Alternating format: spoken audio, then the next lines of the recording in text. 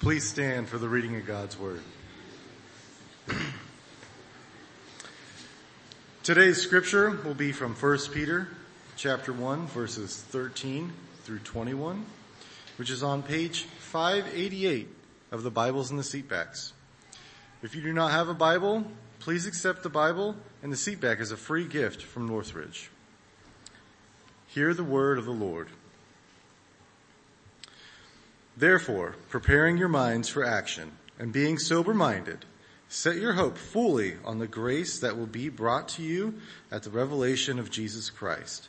As obedient children, do not be conformed to the passions of your former ignorance, but as he who called you is holy, you also be holy in all your conduct.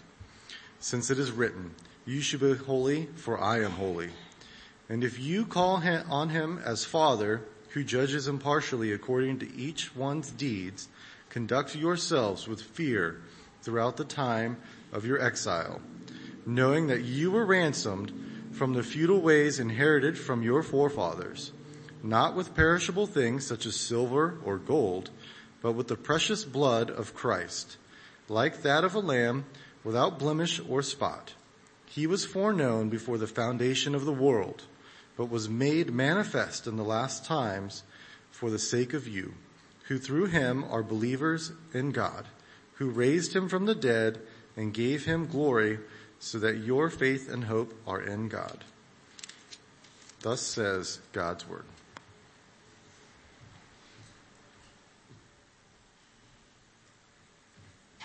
Let's pray together. Heavenly Father, thank you so much for this word, this call to holiness, God, this reminder of the basis on which we can come to you and become holy, God, something that is inherent to you and foreign to us, and yet you call us to it, Lord. And so we thank you for that, God. We thank you for the hope of such a passage of Holy Scripture that reminds us of the bigness, the largeness, the grandeur of your redemptive work in us. And so, Lord, we thank you for what you're doing and what you're going to do in us. Lord, I pray that you would enable me to speak clearly and to speak fully what you want your people to know and to hear. And Lord, I also pray that you would enable all of this gathered people, God, to be able to hear with spiritually enabled hearing. And God, that you would cause us to grow onto maturity as we listen to these words. In Jesus' name we pray. Amen. You can be seated. It's very good to have you here today. I want to briefly remind you that next weekend, beginning on Friday night, is the Contend Conference at Flatland Bible Church next week, which we're fully participating in. It's going to be great. It'll start at 6:30 on Friday night, and then we'll have a session at 9 a.m. on Saturday morning. And I've been telling you over and over again to sign up. If you haven't signed up, do that. Space is still limited, and we're getting really close to our capacity. So we have the QR code out there for you to zap. I think it's in your bulletin as well. And if you haven't signed up for that, but more importantly, because most of you have signed up, I want to let you know last week I announced that we'd be having a potluck to just kind of have fellowship with the other churches. And logistically that became impossible for a couple of the other churches.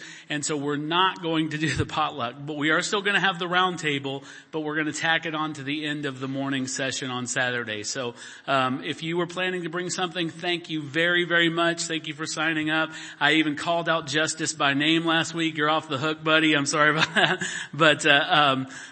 But please still make every plan to attend Friday night and Saturday, and we are going to have a great time. Everyone involved in that is getting really excited. Secondarily, on just a more humbling note, I have to take responsibility for Pastor David's misinformation this morning. I'm the one who put together the order of service, and I said, dismiss kids, Pastor David. So, knowing fully well that we did not have childcare today. We always do that on the fourth or the last Sunday of every month, because we want our kids to be able to participate fully in the body of Christ, not be segregated to something apart from us. We want them to see us worship. We want them to hear the Word of God just like you do. We want them to watch, even if they're not participants, watch what happens at the table every Sunday. That's very important to us as a value, so that they'll grow in their understanding as what it means to be a worshiper. So that was my fault, and I don't want him to fall on that sword alone. So I'll pull it out of him and thrust it into me. So this morning we're going to conclude our series that we began the last week of December that we entitled On to Maturity. And hopefully, this is every pastor's hope, that we've made a compelling case for Christians to grow, to mature, to become not little children, little babes as the Bible calls it, but to grow to mature manhood and womanhood, and specifically in things like their engagement with scriptures and their engagement in prayer, in the purity of their worship, and in having an increased interest, increased outreach to the lost that are around them in obedience to the command of Jesus Christ. But without this final consideration that we're going to make today, all of these messages, every single one of the previous 4 messages, would be wildly out of context. Because today, we're going to think about what it means to pursue increased holiness. And this will tie everything else that we've talked about together for us. Now, I want you to know there is no way that I can completely cover this topic. I'm glad that in weeks and months past at Northridge, years past, we've discussed this topic at length. And so there's a lot of resources available to you if you go back to our sermon logs on either Facebook or our podcast page, and you'll find those. But so, for example, I don't want to explain meticulously what the definition of holiness is, because I recognize that I'm speaking mostly to Christians who have at least a basic rudimentary understanding of what holiness versus unholiness is. And so what we're going to talk about is how holiness is something that should permeate our entire lives. For example, we talked about the scriptures and prayer and worship and the Great Commission. And without the scriptures, we would have no accurate definition of what holiness is. Because it's the Bible alone that shows us what holiness really is. It's not some tradition. It's not some denomination. It's not something that is the sole possession of legalistic Pharisees. Holiness is something to which the entire body is called, and we learn how to define what that looks like only through the scriptures. David recognized this reality when he said in Psalm 119:9, he said, "How can a young man keep his way pure?" Well, what was the answer to his question? By guarding his way according to your word. He's saying that holiness and God's word were inextricably linked together.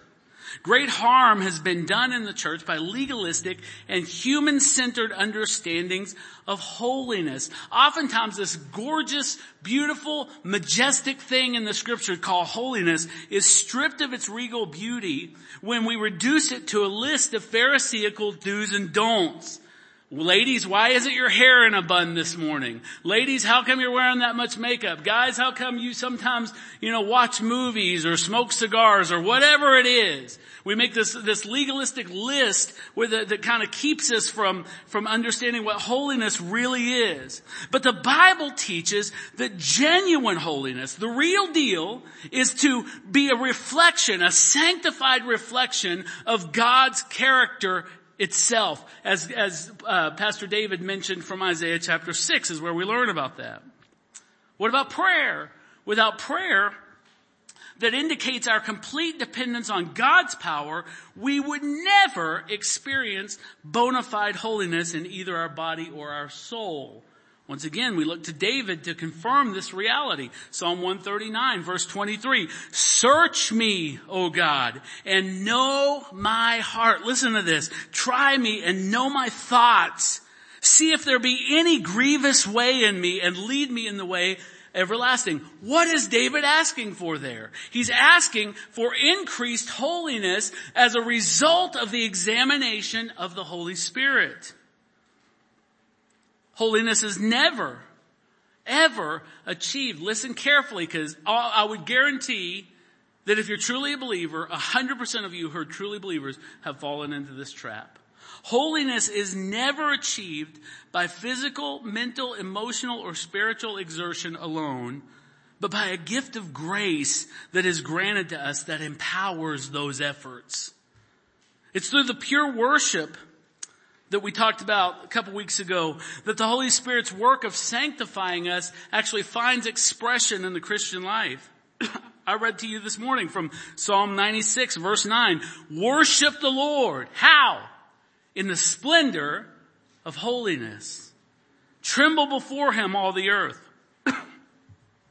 Holiness endows our worship, both publicly and privately, with splendor, while unholiness actually contaminates our worship.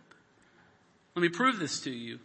Isaiah chapter 1 begins, the chapter of Isaiah's prophecy begins with God leveling an accusation against his own people about the impurity of their worship. Let me read just a small portion of it, 2 or 3 verses. Beginning in verse 12, when you come to appear before me, who has required of you this trampling of my courts? Does God sound like he appreciates their worship? Bring me no more vain offerings. Incense is an abomination to me. New moon and Sabbath and the calling of convocations. I cannot endure iniquity and solemn assembly. He's drawing a contrast there. He's saying your lives are filled with iniquity, but yet you try to have these solemn assemblies, and God says, I can't endure it. Verse 14, your new moons and your appointed feasts, brace yourself. My soul hates. They have become a burden to me. I am weary of bearing them. See, Christian worship, Christian looking worship, devoid of the sanctifying work of the Holy Spirit, is offensive to the awesome, thrice holy God. Think about his words in Isaiah. He considers it vain. He calls it an abomination. He cannot endure it. He even says he hates it. God says that this kind of an offering of worship is a burden. But by contrast, holy worship pleases him. Lastly, because holiness manifests itself in obedience to God, when we take the Great Commission to make disciples of every nation seriously, we're demonstrating practical holiness. What do I mean by practical holiness? Very simply stated, it's what Jesus said in Luke 6:46. He says, why do you call me Lord, Lord, and not do what I tell you? Holiness is demonstrated by our obedience. Obedience signifies the reality of our holiness. So hopefully you can see that the series with which we've begun 2024 would have a gaping hole if we didn't tie it all together by discovering how to pursue a life of greater holiness, discussing what that might look like. Now, the verse I've selected from Peter is helpful for this task. Let's ponder 4 aspects of the pursuit of holiness from this brief passage. Number 1, how do we initiate the pursuit of holiness? Number 2, what is the biblical call to holiness? Number 3, what is the motive for our holiness? And number 4, what is the power for and the promise of our transformation from foolish living to holy living? First, let's talk about this. What does Peter tell us about how we initiate the pursuit of holiness? Well, we find this in verse 13. Therefore, preparing your minds for action and being sober-minded, set your hope fully on the grace that will be brought to you at the revelation of Jesus Christ. There are 3 things that we have to look at here that are necessary to prepare for a life of pursuing holy living. First, prepare your minds for action. What he's saying here is that you can't expect to stumble into a holy life by osmosis. It doesn't happen by accident.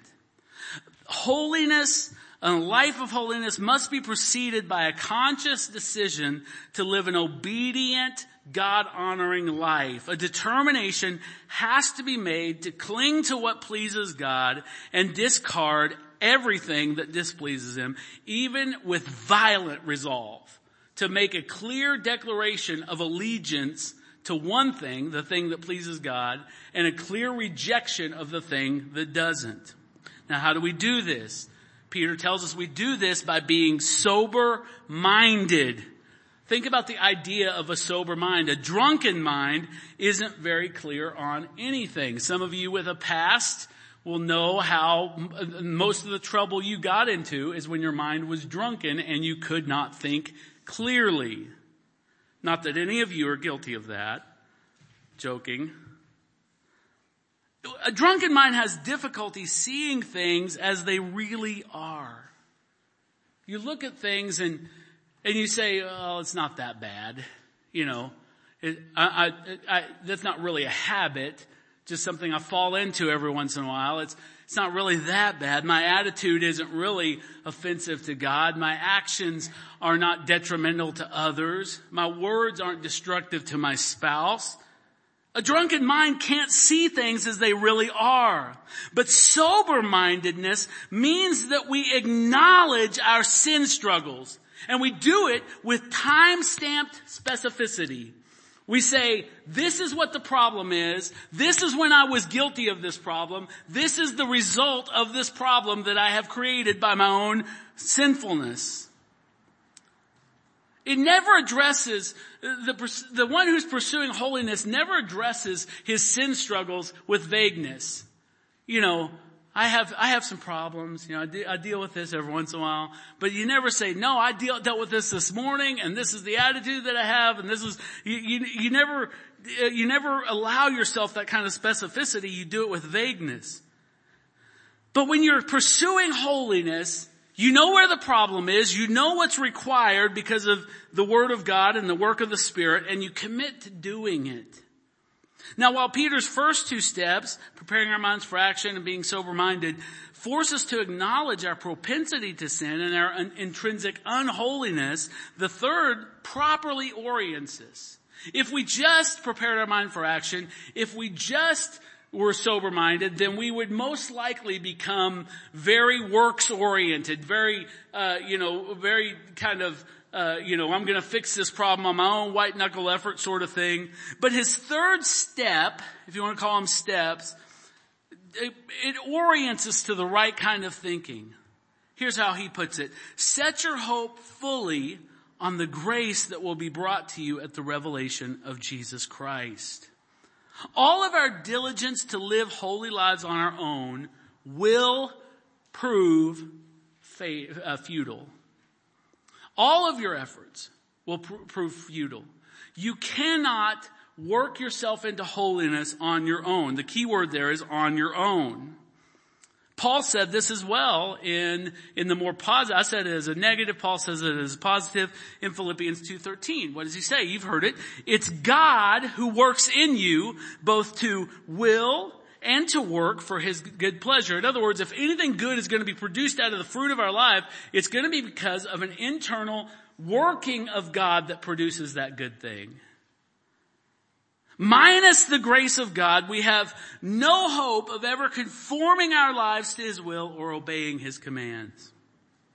And while many verses throughout Scripture, I quoted one, many verses echo this point, Peter looks even further down the road, and he says it like this. He looks at the grace that will be brought at the revelation of Jesus Christ. Now, what's going on there? He's reminding us of a time after Christ's return when our sanctification will be completed, when we are made completely holy, reflecting God's glory. Now, think about that. Did you know that every one of us in here, if we were to go into a moment of of complete transparency, 100% honesty, all of us would have to say, yes, I struggle in this area. And even like I said, specifically, I struggle here, I struggle there. I struggle with honesty, I struggle with lust, I struggle with anger. All these things that we constantly find ourselves warring against and sometimes falling to. But the promise of the Christian life, listen to me carefully, is that someday that will be over. Did you hear me? Because none of you seem too excited about it. There is a day coming where you will never have that little internal impulse to bend the truth just to cover your reputation.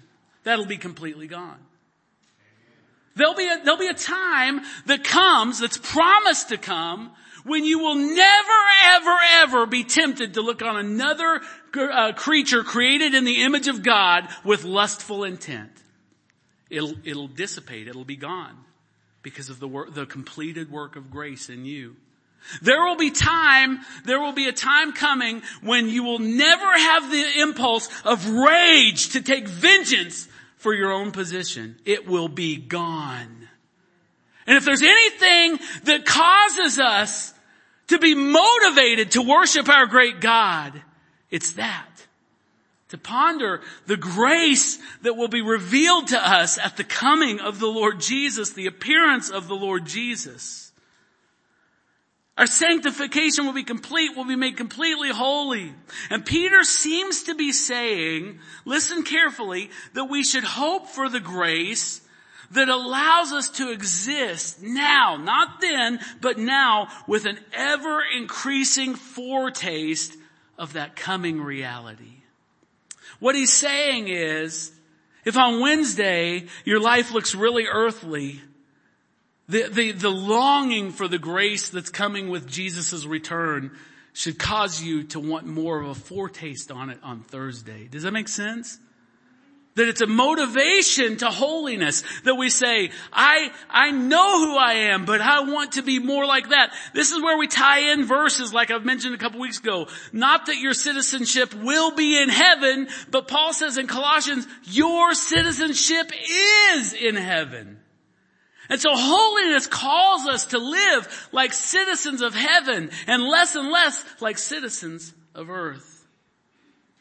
I said it already, but I want to say it again. Without grace, holiness is impossible.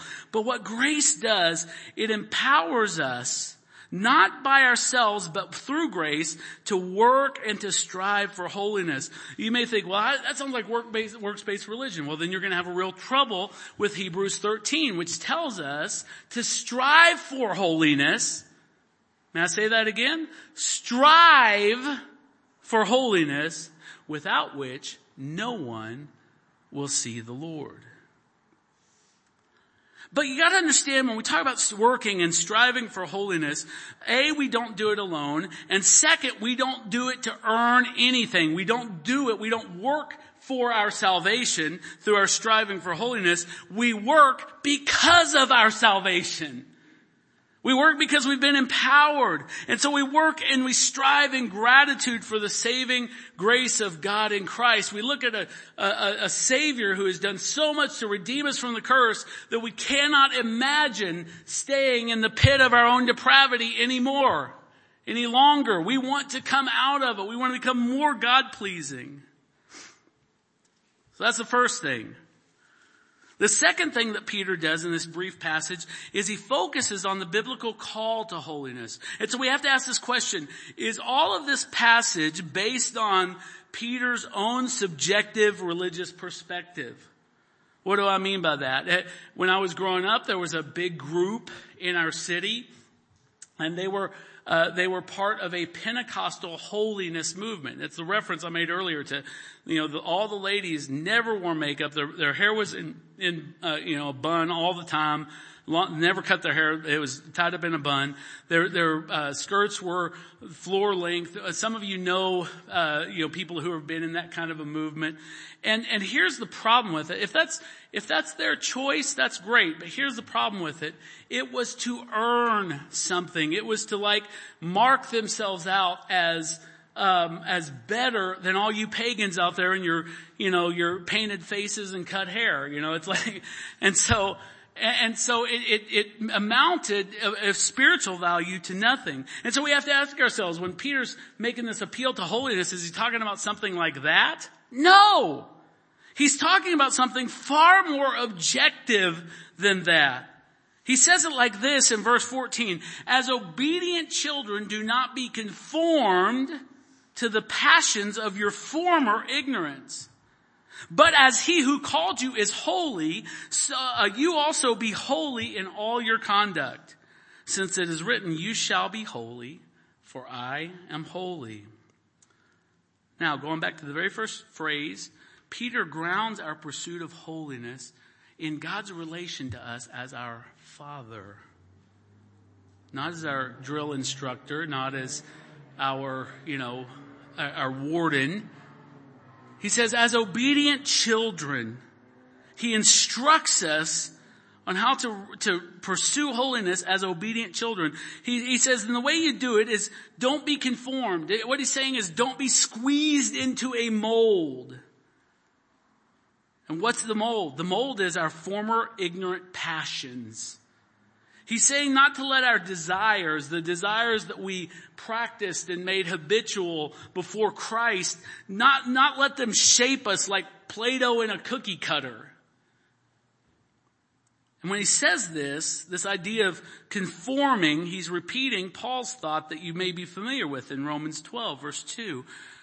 Do not be conformed, same word, same Greek word, squeezed into a mold. Do not be conformed to this world, but be transformed by the renewing of your mind, that by testing you may discern what is the will of God, what is good and acceptable and perfect. As children of the world, before Christ, we were foolish and ignorant, proven by our affection and passion for things that are poison, things that are destructive. But our minds, having been renewed by the gospel, come into increasing alignment with what God calls good and acceptable and perfect. See, the basis for our pursuit is the holiness of Christ himself. Peter says, as he who calls you is holy, you also be holy. Now, it's true that Christ's holiness and when we look at Christ's holiness, it's perfect, it's complete, it lacks nothing as ours does. Ours is imperfect, it's progressive, we're growing in holiness. But it's our unity with him. It's the fact that we're united with Christ that fuels our desire to be holy so that we'll be like him, so that we'll be pleasing to him. This is something that we could talk about every Sunday, still wouldn't talk about it enough. We never talk about enough the fact that part of Christ's redeeming work wasn't just to, and I'll mention this a little bit later as well, but it wasn't just to save you from something, to save you from hell. It was to unite him with himself. He wanted to unite you with himself. You are united with Christ. You are one with Christ. Now, it's important to repeat what I've said frequently, even this morning, that we can't make moral improvements so we can be saved or sanctified, but we grow in holiness as clear evidence that we are united with Christ, that we are justified by God. Peter's saying that the fact that we're united with a holy Christ through his death and his resurrection is a promise of greater and greater holiness for those who desire and pursue it. You'll see that in Romans chapter 6. But without Christ's redemption, we could never become holy. We could never have any desire to be really holy. This was the whole problem with the Pharisees. They boasted that they had Abraham as their father, and they were meticulous about things like hand washing and their diet and things like that, but they were never united with Christ to become holy. Their holiness was a figment of their own imaginations by their own definition. It is being united with Christ that gives us true hope of being holy. He also directs believers to be holy how? He says, in all your conduct. Now let me ask a painfully direct question, and I don't expect you to answer audibly, but let's be honest with each other. how prone are we to excuse some sins because society deems them minor or even unimportant? How often do we do that? How prone are we to justify our sin because of what someone did to us when we take the issuance of justice into our own hands? But here's the problem with that. Peter says that we should be holy in all of our conduct, and God demands holiness from our whole being. He demands it in your thoughts. Now, if you're like me, that gives me pause, because my words, my public persona might appear to be holy, but guess what, folks? Hate to disappoint you. My thoughts are often anything but holy. But God knows it, and He demands holiness in my thoughts. And if He demands it in our thoughts, then we can just assume that God demands holiness in our actions. He demands holiness in our attitudes. And so we have to analyze all of these things, thoughts, attitudes, actions, in the light of the Bible. And in verse 17,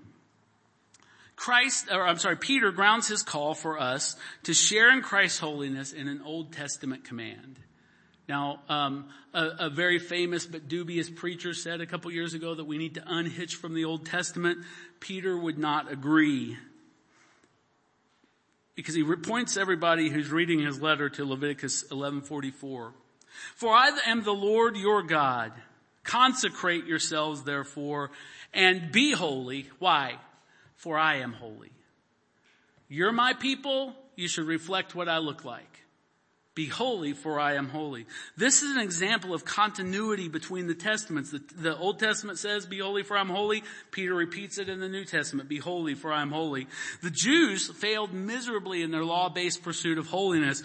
But grace, this is what I'm trying to drive home this morning.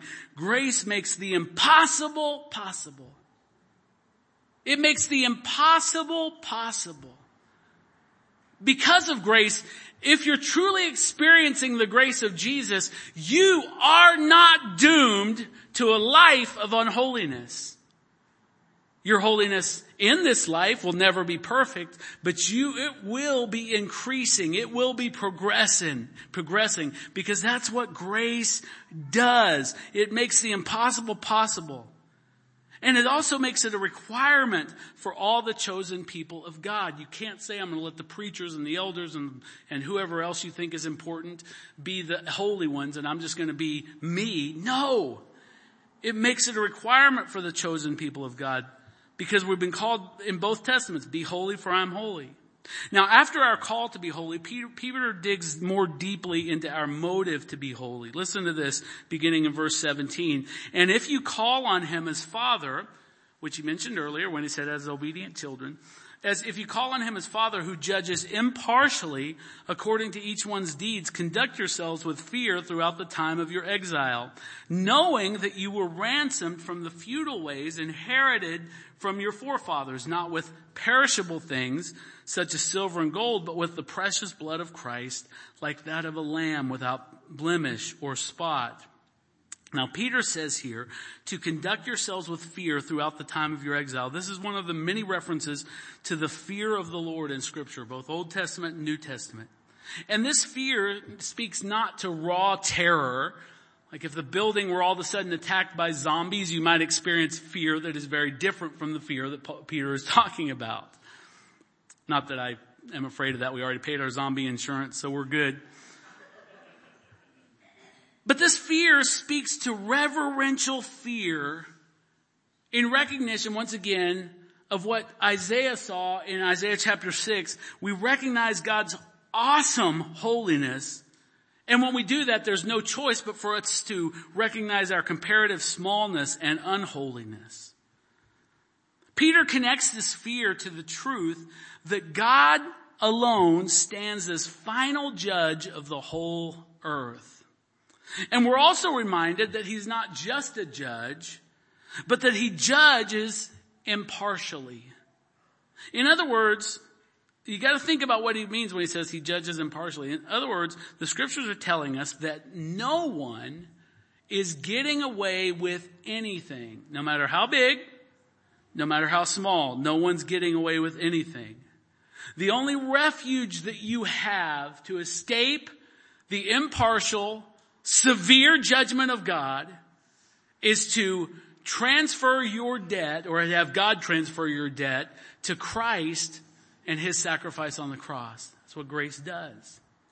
Doesn't mean that your sins are never punished. It just means they're punished on Christ instead of on you. So it means that no one's getting away with anything outside of God's grace, and that God never prefers one, nor is he unfair to another. God is perfectly impartial.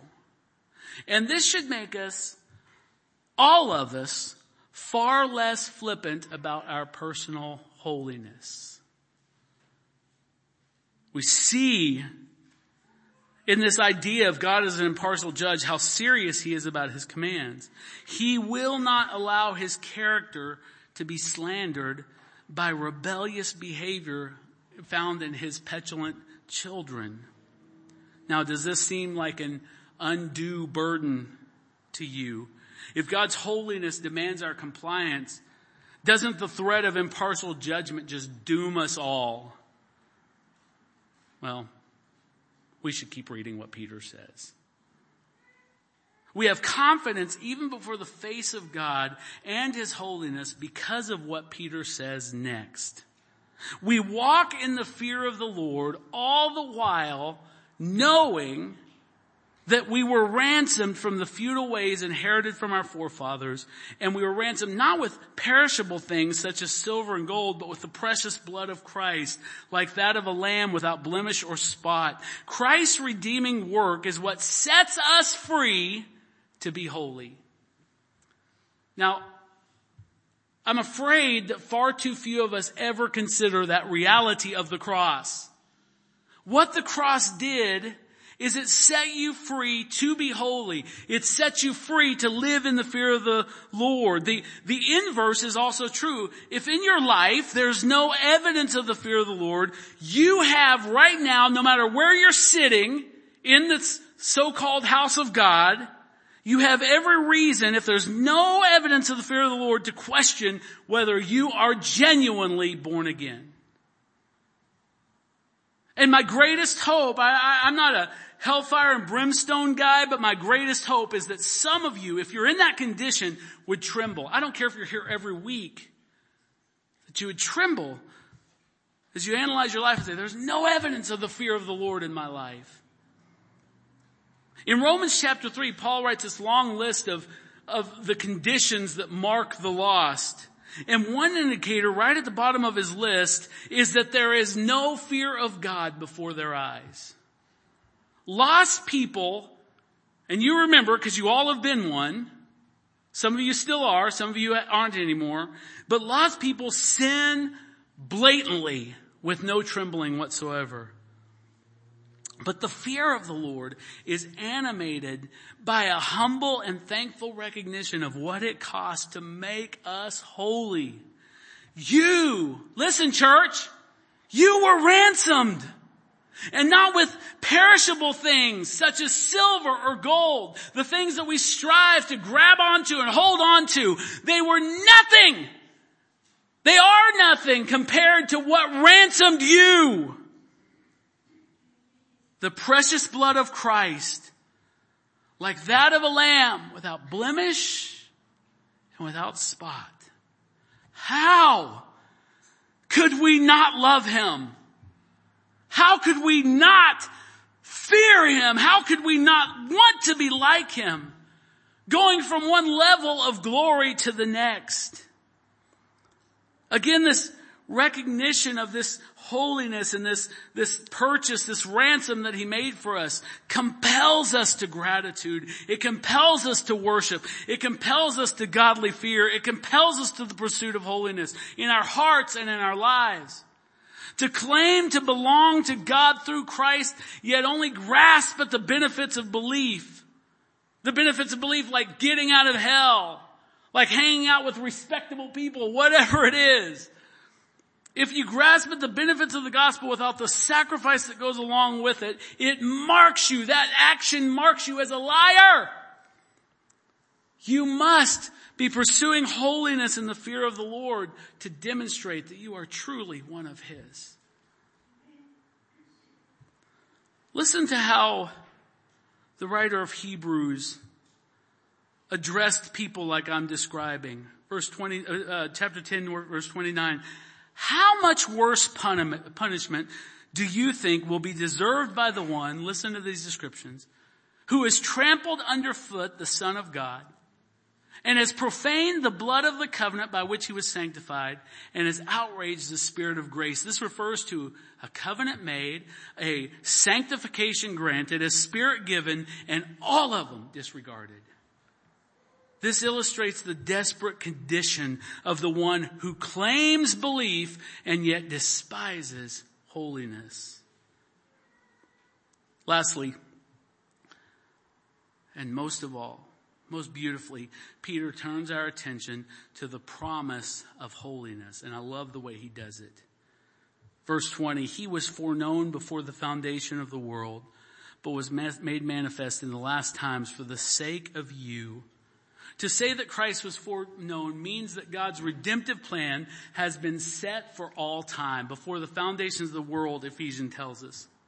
But Peter makes the point relevant that even though something far predates us, the redemptive plan of God, he makes this point relevant by showing that Christ's appearance was for the sake of you. It was for the sake of you. For the sake of you. See, we greatly diminish the meaning of Christ's death by simply stating, Jesus died for our sins. Now, all that's true, but see, the Bible doesn't simply stop there. It doesn't say Jesus died for our sins, period. But Matthew 1 says He will save His people from their sins. Not just the penalty of them, which is hell, but He saves them from the power and the presence of them. And this means that Jesus died. Listen to me. Jesus died to make you holy, not just save you from hell. Your ticket out of hell wasn't the completion of Christ's work in you. He died to make you holy. He was made manifest, Peter says, for the sake of you. See, sin results in misery followed by death, but holiness results in joy followed by eternal life. Even when the holy life is attended by much earthly suffering. The sufferings of Christians. Listen, if you're a Christian this morning, you're suffering. Listen, the suffering of Christians has a purpose. Whereas the suffering of the sinner is only a preview of much worse to come. In the last verse we read this morning, verse 21, he says, through Him you are believers in God, who raised Him from the dead and gave Him glory, so that your faith and hope are in God. Now we see that we're only a part of the holy nation that he'll mention in the next chapter because we've been admitted by the grace of God. We have been brought into this nation by the grace of God. And he says, through Him you are believers. That's how we know that. And all this bringing into His holy nation is so that our faith, our hope and faith will be in God. Now this seems obvious. All Christians should have their hope and faith in God. But why is this so clearly stated by Peter? Well, listen, unholy people, the Bible tells us, put their hope and their faith in everything but the Savior. They put it in the uncertainty of riches or fame. They put it in their own lust for vengeance. They put it in their pursuit of sexual pleasure. That's where their hope is. That's where their faith is. But a life of holiness means so many things. It means that for us, the joy of the Lord is our strength. It means, as Isaiah 12 says, that He has become our song and our salvation.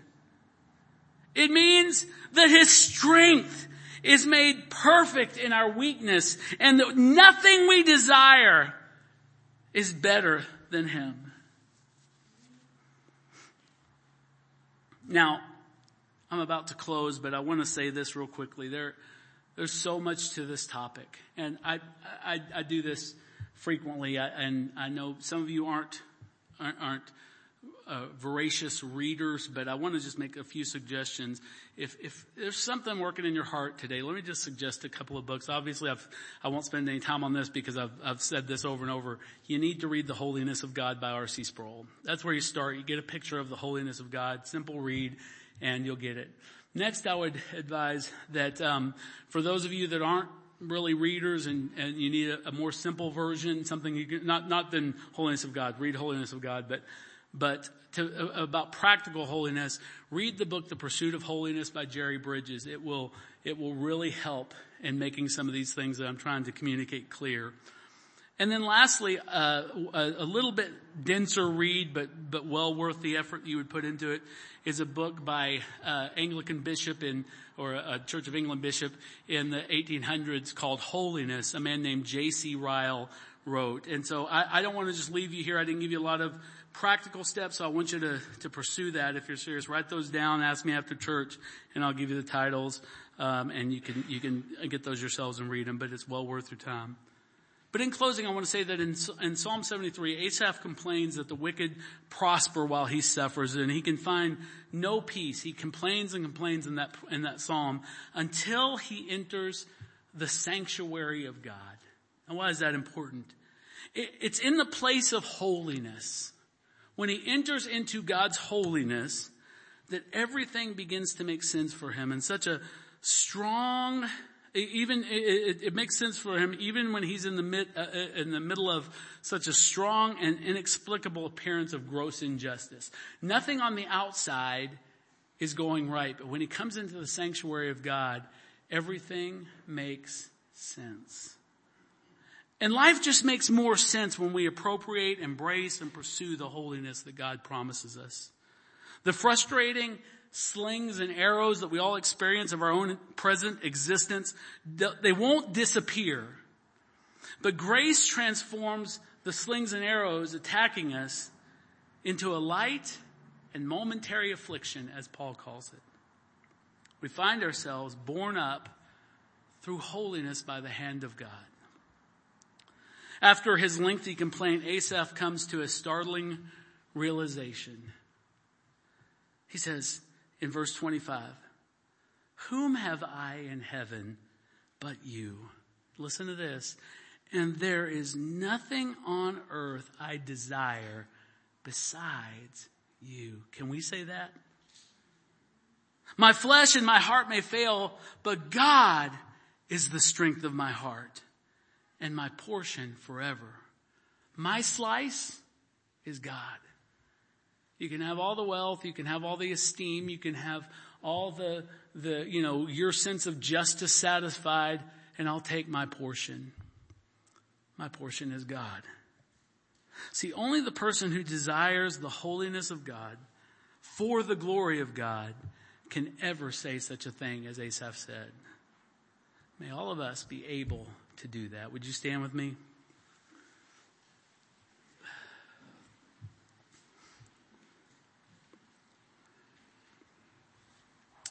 Lord, we recognize the